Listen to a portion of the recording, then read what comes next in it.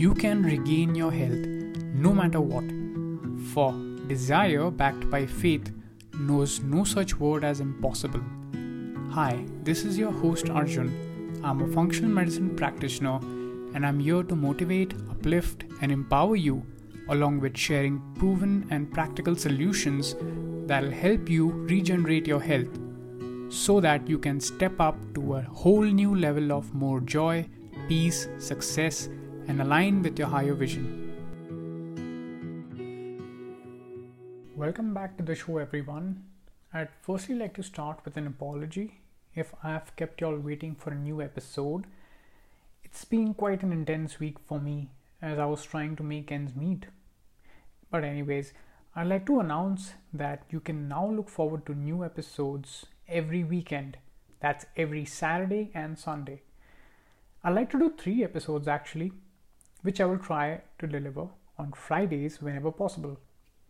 Okay, so starting off, in this episode, we'll be looking at the hot topic of why we get fat and why losing that excessive fat is such a big problem.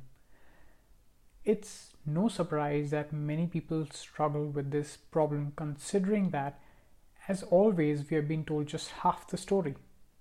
And my belief is that if you know what all leads to it in the first place, you just wouldn't do those things, am I right? Firstly, let us get rid of the idea or belief that excessive weight gain, in fact, is only due to excessive calorie intake. Though that's only one of the many factors, there are more reasons as to why it may happen and why our body at times stubbornly holds on to it. Our body isn't broken or stupid. It does what it does for a reason, which is almost always in the name of survival. Let's start with the well-known factor first. That's excessive calorie intake. Let me very briefly tell you that many foods might have the same calorie amounts, but they differ tremendously where their nutritive value are concerned. Let's take a donut for example and say it has 100 calories, almost the same amount of calories as an apple. When you eat a donut, it rapidly gets absorbed since it's made of refined flour and sugars. There's no fiber along with it to slow down its digestion and not give you a blood glucose spike. So you'll find that you're not even satiated and you will feel like eating more and more. It'll give you a jolt of energy for sure, but you'll most likely end up feeling fatigued later on. Plus its nutrient profile is rather poor. At the most you'll find it fortified with B vitamins, which probably isn't even that much bioavailable for being absorbed. And on top of that, it's most likely inflammatory. On the other hand, an apple is nutrient dense. Its fiber content is not stripped off, so it'll help you to feel satiated.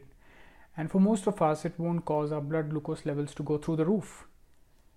Just wanted to give you a small heads up that different foods are handled differently by our bodies, depending on our microbiomes, our past habits, stress levels, etc. However, processed artificial foods are almost always going to have the same negative effects on all our bodies. So that's how, when our meals consist of processed and refined foods, we tend to eat higher amounts of calories compared to when we eat whole and natural foods. It's impossible to overdo whole and natural foods unless of course we do it on purpose or we completely ignore eating hygiene, like for example chew less and mostly swallow our foods after a few bites, or sit in front of the television or with our phones in our hands, anything that basically distracts us from our meals. Apart from that, anything that increases the glucose load on the body, be it a high glycemic diet or chronic stress, which also includes insufficient sleep, all of this over time exacerbates blood sugar, which needs to be stored away as fats. And that's how we gain excessive fats. And which also further leads to insulin resistance, type 2 diabetes. It just does not magically appear overnight. And in this case, cells are suffering from low energy, organs and cardiovascular system are suffering from too much sugar, and the body continues packing away and storing more and more fat. Another reason can also be accumulation of toxins in the body, and most of our toxins are stored in our fat cells. That's why our body stubbornly doesn't want to let go, not because it would love to store it, but due to the fact that it doesn't want it to float around and cause damage. And why would that happen? Because our channels of detoxification are not functioning well. Like for example, if you have constipation, hepatic biliary congestion, etc. Remember, detox is not directly about drinking a green juice.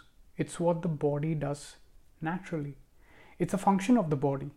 Although green juice is healthy, indeed, yes, it does support the process of detoxification.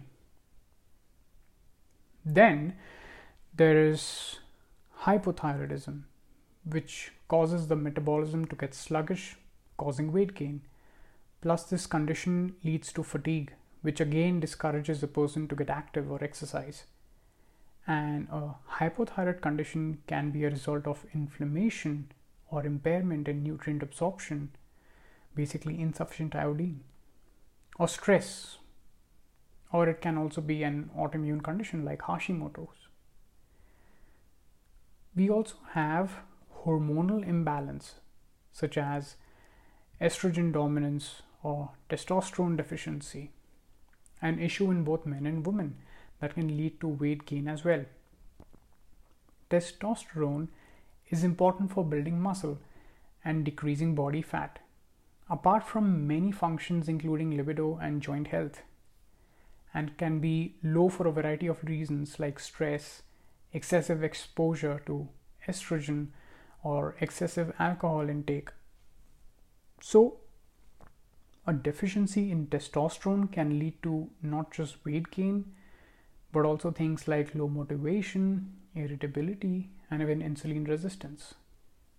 On the other hand, we also have estrogen dominance, which is mostly a byproduct of an uncleared estrogen, or even due to a block in estrogen metabolism, or an increased estrogenic load due to endocrine disrupting chemicals such as pesticides, herbicides, parabens, etc., which is not surprising these days, considering the heavy usage of pesticides on our crops, along with these endocrine disrupting chemicals also found in our self-care products, also in cleaning agents we use at home.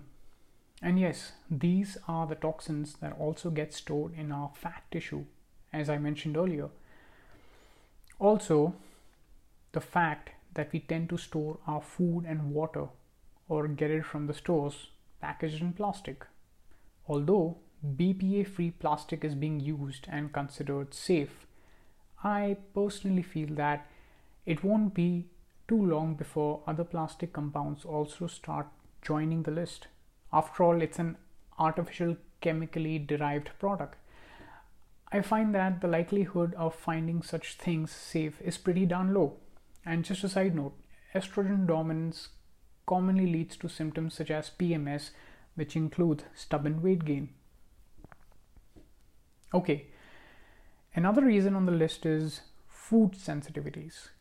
Weight gain can also be due to food sensitivities, and if that is the case, then the best thing to do will be to first try eliminating gluten and dairy completely for 4 to 6 weeks as a trial, and then a further elimination diet can be tried from there. If this seems confusing, I'd ask you not to worry, since I'll cover this in one of the future episodes. My main motive for today is to make you all aware as to why we gain excessive weight. And lastly, but most importantly, stress. Chronic stress, the master of all, is like a most wanted high profile criminal in the disease world. Apart from being a major contributor to any disease or health problem you can think of, it's also a major driver of stubborn excess weight gain.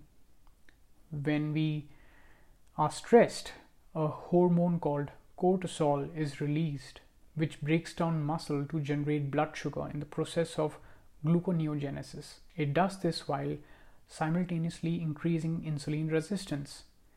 And high cortisol also affects thyroid activity. Basically, T4 is converted to reverse T3, and reverse T3 is the storage or inactive form of this metabolic hormone. And you'll be shocked to learn that many people who are trying to lose weight inadvertently increase their cortisol along with reverse T3, all with excessive exercise or insufficient calories intake, for example. This is why, in spite of eating less, dieting and busting themselves in the gym, people still don't lose weight, and at times might just end up gaining some of it right back. And a side note, if the adrenals are busy pumping out stress hormones, testosterone production is going to suffer. For a long time, I too suffered because I too did not have a clear picture until I got into functional medicine not too long ago.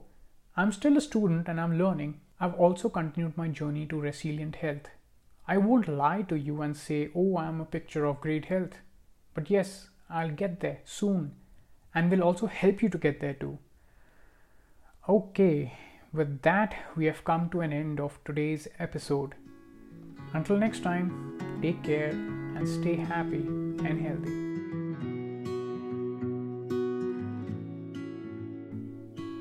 If you need further help and support, feel free to join our community on Facebook or Reddit. For a more personalized support, you can start by scheduling a free call with me. If you find what I do helpful, you can also support the show by becoming a patron. All links can be found below in the show notes. Until next time, stay healthy, stay happy.